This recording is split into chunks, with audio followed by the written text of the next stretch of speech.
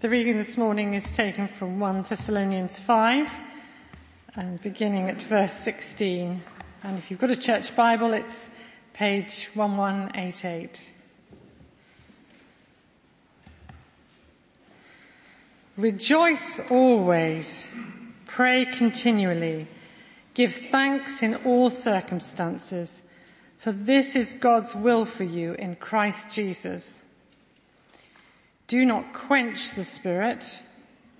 Do not treat prophecies with contempt, but test them all. Hold on to what is good. Reject every kind of evil. May God himself, the God of peace, sanctify you through and through. May your whole spirit, soul and body be kept blameless at the coming of our Lord Jesus Christ. The one who calls you is faithful, and he will do it. Brothers and sisters, pray for us. Greet all God's people with a holy kiss. I charge you before the Lord to have this letter read to all the brothers and sisters. The grace of our Lord Jesus Christ be with you. Excellent. Good morning, everyone. It's lovely to be with you here today. Right.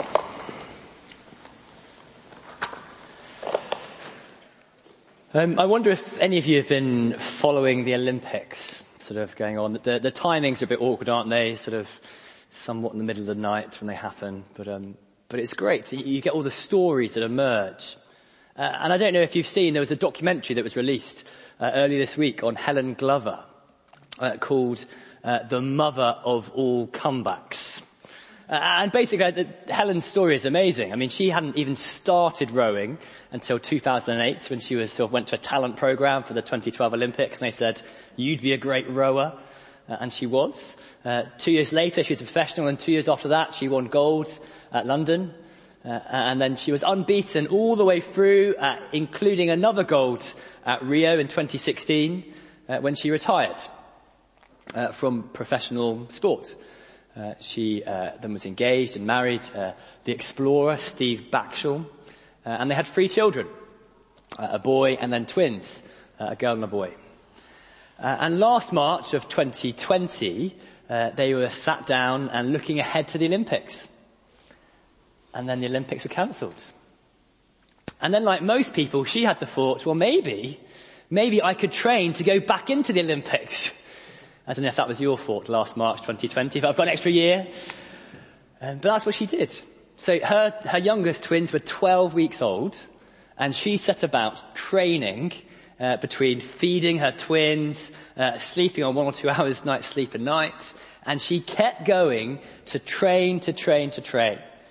She got to the European Championships earlier this year, and she won gold there. And then she booked her place at Tokyo this year, and she got through her heat, and she's now to the semi-final of the rowing coming up. But throughout it all, she just kept on going. All of the obstacles, all of the things in her way, all of the early mornings, the get-ups in the night, the bad sleep, the lot, she just kept going. She kept going, training, kept going with the things she knew she had to, because that was her goal. The Olympics.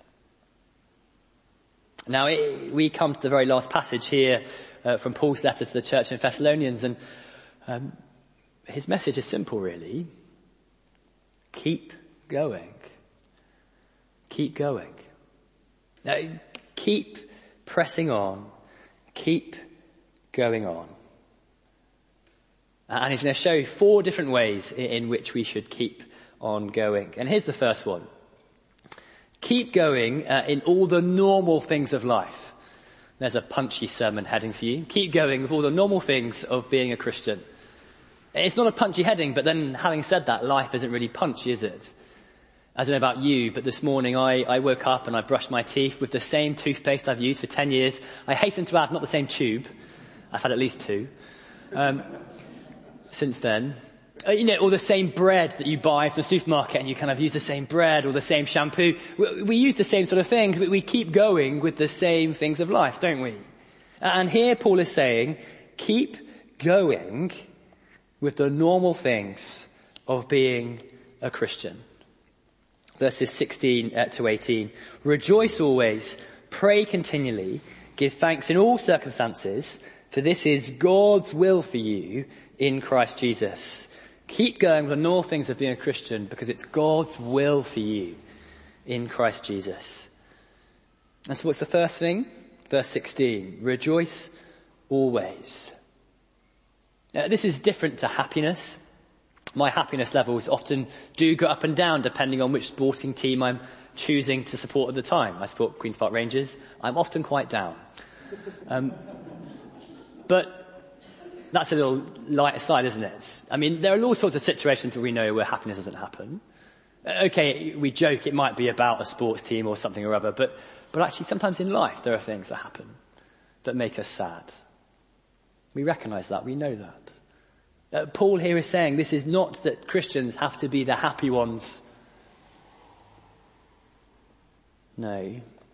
He's saying Christians are the ones who have joy. And joy is so much deeper.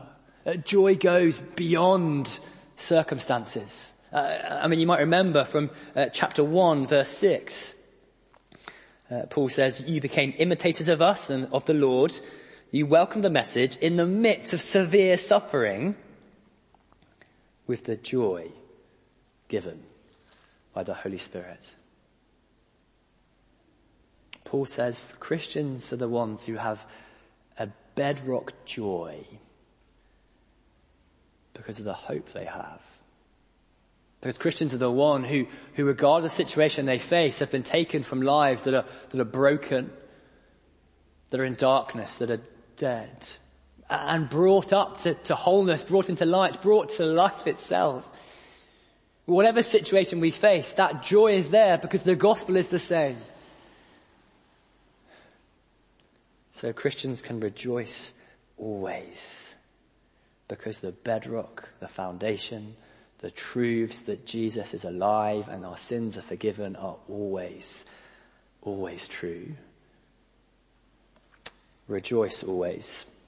Secondly, pray continually. Now the danger is when I read a statement like that, I think, well, that can't be true. I can't pray continually. I can give you lots of examples when I don't do that. So therefore, Paul can't mean that, so I'm basically going to ignore it. But obviously Paul doesn't mean 24/7 you should be praying. Of course he doesn't mean that. That's the impossible meaning. But he does mean that in every and all situations, we ought to be praying.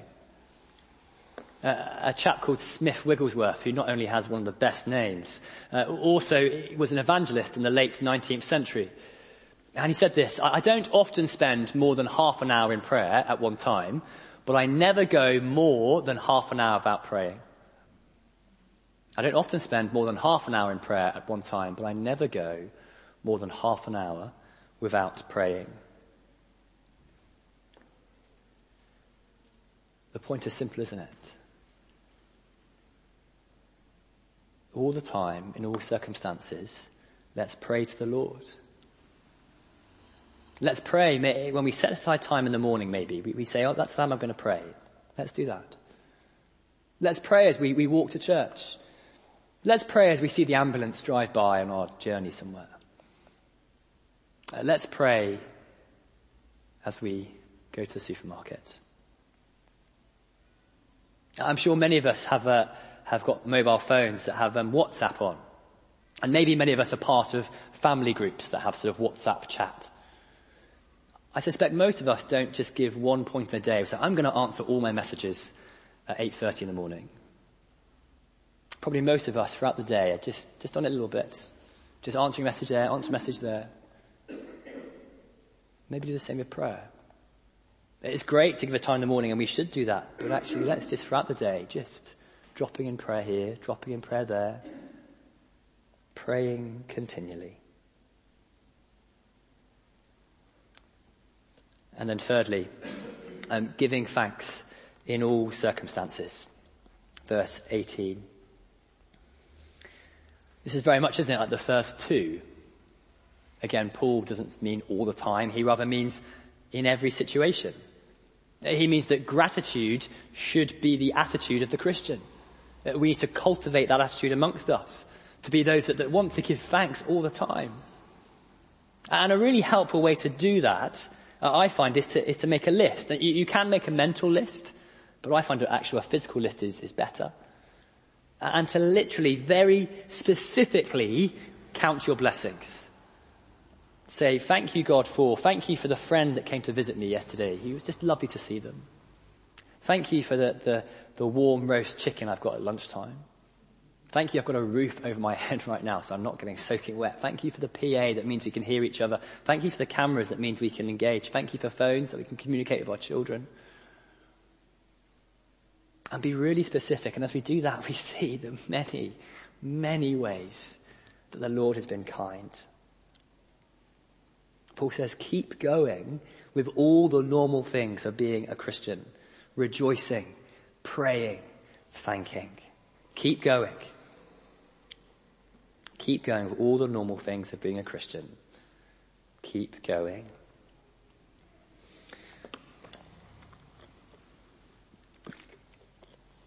And then secondly,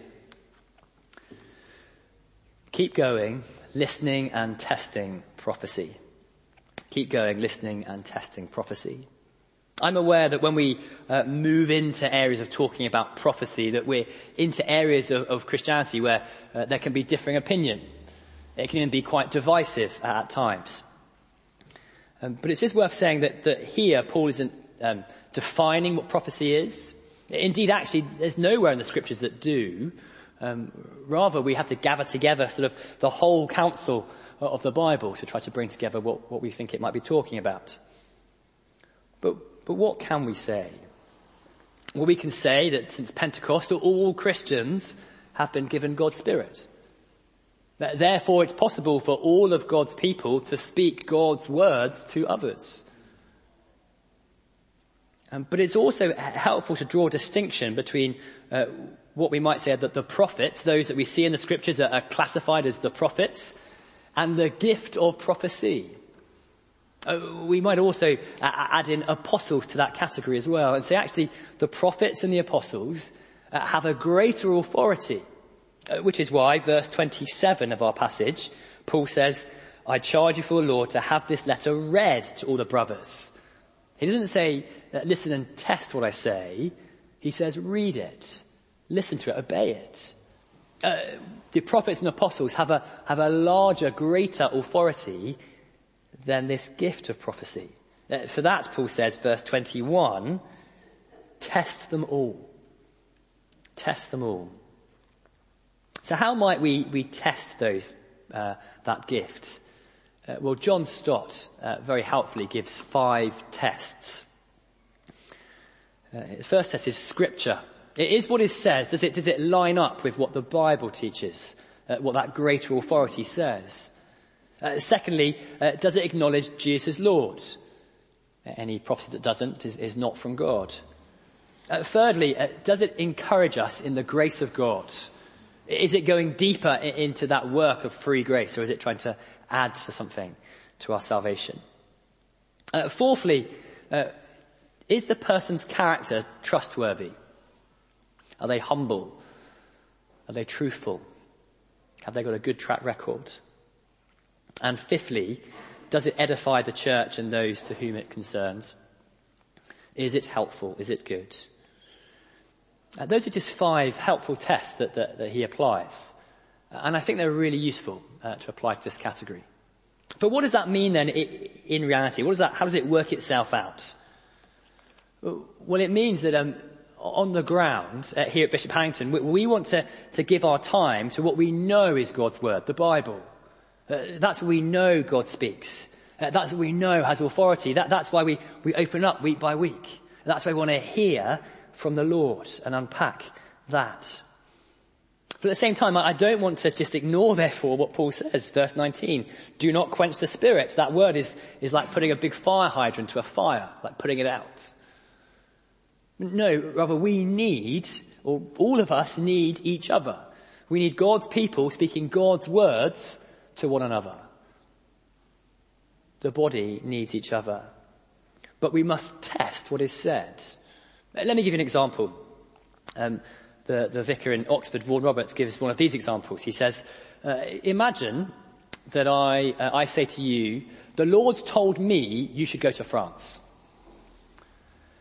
Now that's quite a kind of putting that statement on the level of Scripture. You basically have to obey it because it's a word from the Lord.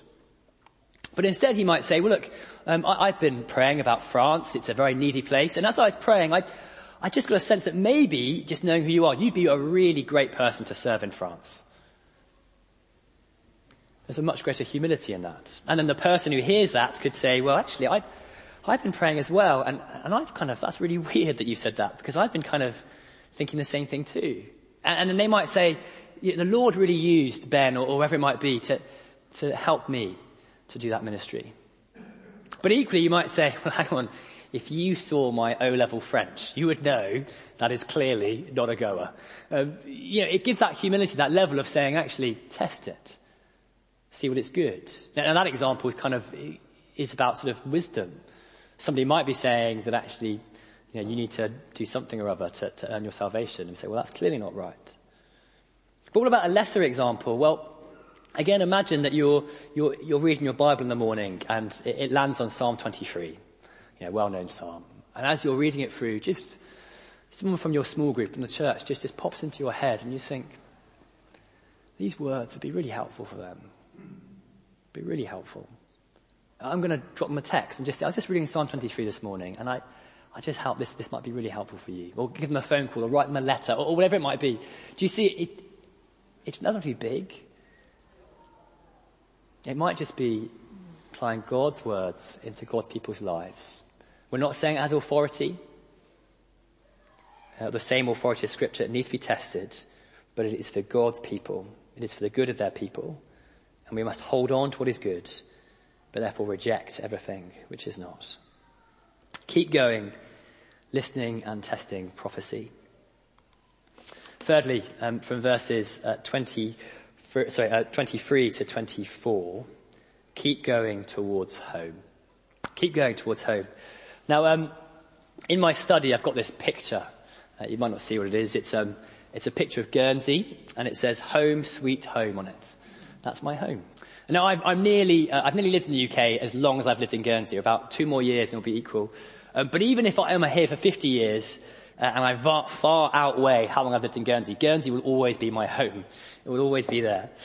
And in the summer, we're hoping to go there. And so as we prepare to go, we're thinking about what we need to take with us. We're preparing.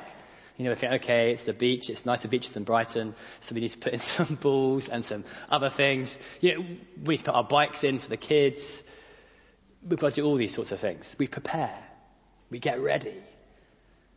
And maybe you've got the same experience as well, whether it's going home or going on a trip. You prepare. You think ahead. You think, okay, what do I need to do to get ready?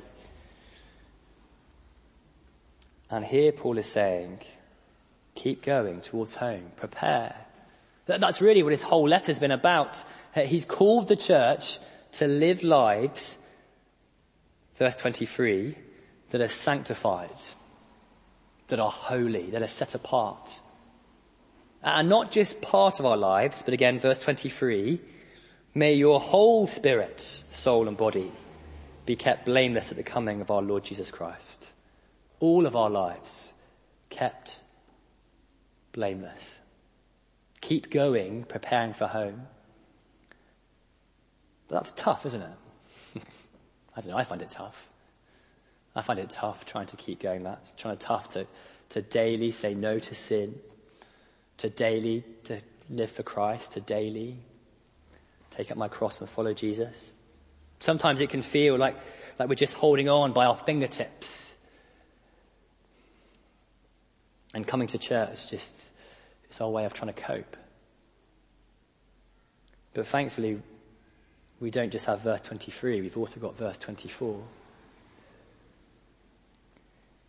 The one who calls you is faithful. He will do it.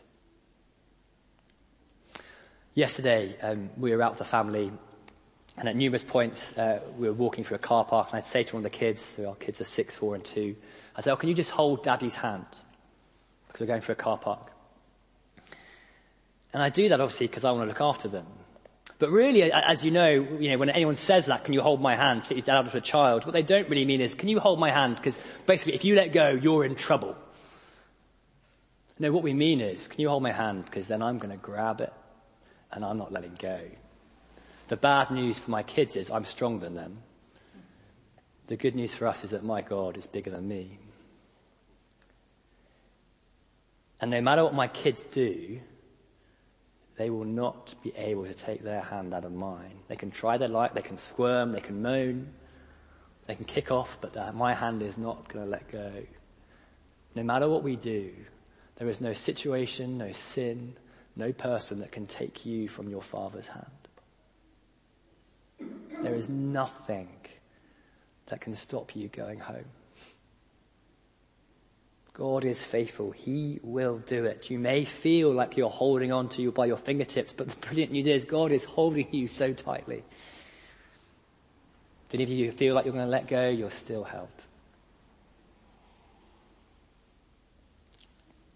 Keep going towards home. And then lastly, keep going towards each other. This whole letter wasn't probably not physically written by Paul. He was sort of dictating it to somebody else. But at this point, as was common, he probably grabbed the pen off the person who was writing it and started to write in his own handwriting. And he just punctually just sums up what he wants to encourage a church with. Verse 25, he says, "Brothers and sisters, pray for us. Pray for me too. I need your help just as much as I can help you. You need to help me." We need each other. Pray for each other. Support each other. Love one another. Help each other to keep going. Verse 26, greet all of God's people with a holy kiss. Seems appropriate for today, doesn't it, really? And obviously, when Paul says that, it doesn't mean that that's the blessing, the greeting we must give. If you're familiar with the J.B. Phillips translation of the New Testament, he says, greet each other with a hearty handshake. And of course, what does he mean? He means that Paul says, just love each other. Don't just greet each other with a kind of a lip service, a smile and wave that you don't really mean. Have genuine love for each other.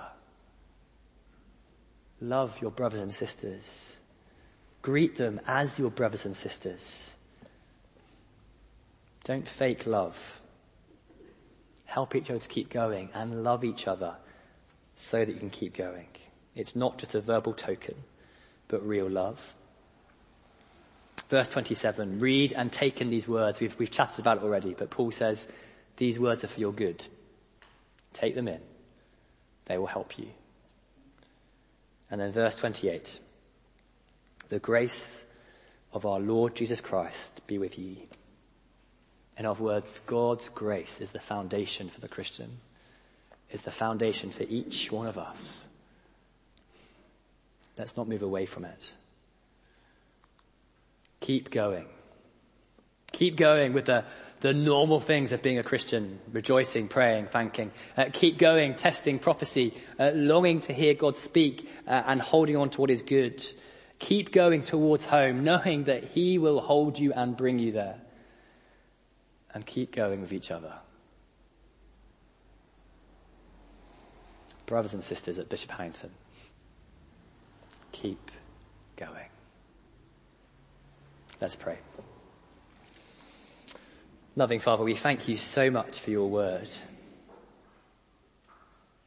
We thank you for this book of 1 Thessalonians, how it's encouraged us to keep going with our love for one another, to keep going in holiness, to keep striving on to ahead, looking ahead to the hope that we have, knowing that there is life in you, that those who have died in you will be raised in you. Father, help us to keep going with that in mind. Help us to keep going, to keep loving, to keep serving. Help us to have our eyes fixed upon you, to know of absolute certainty there is nothing that you won't do to stop us from coming home. In Jesus' name we pray. Amen. Let me pray.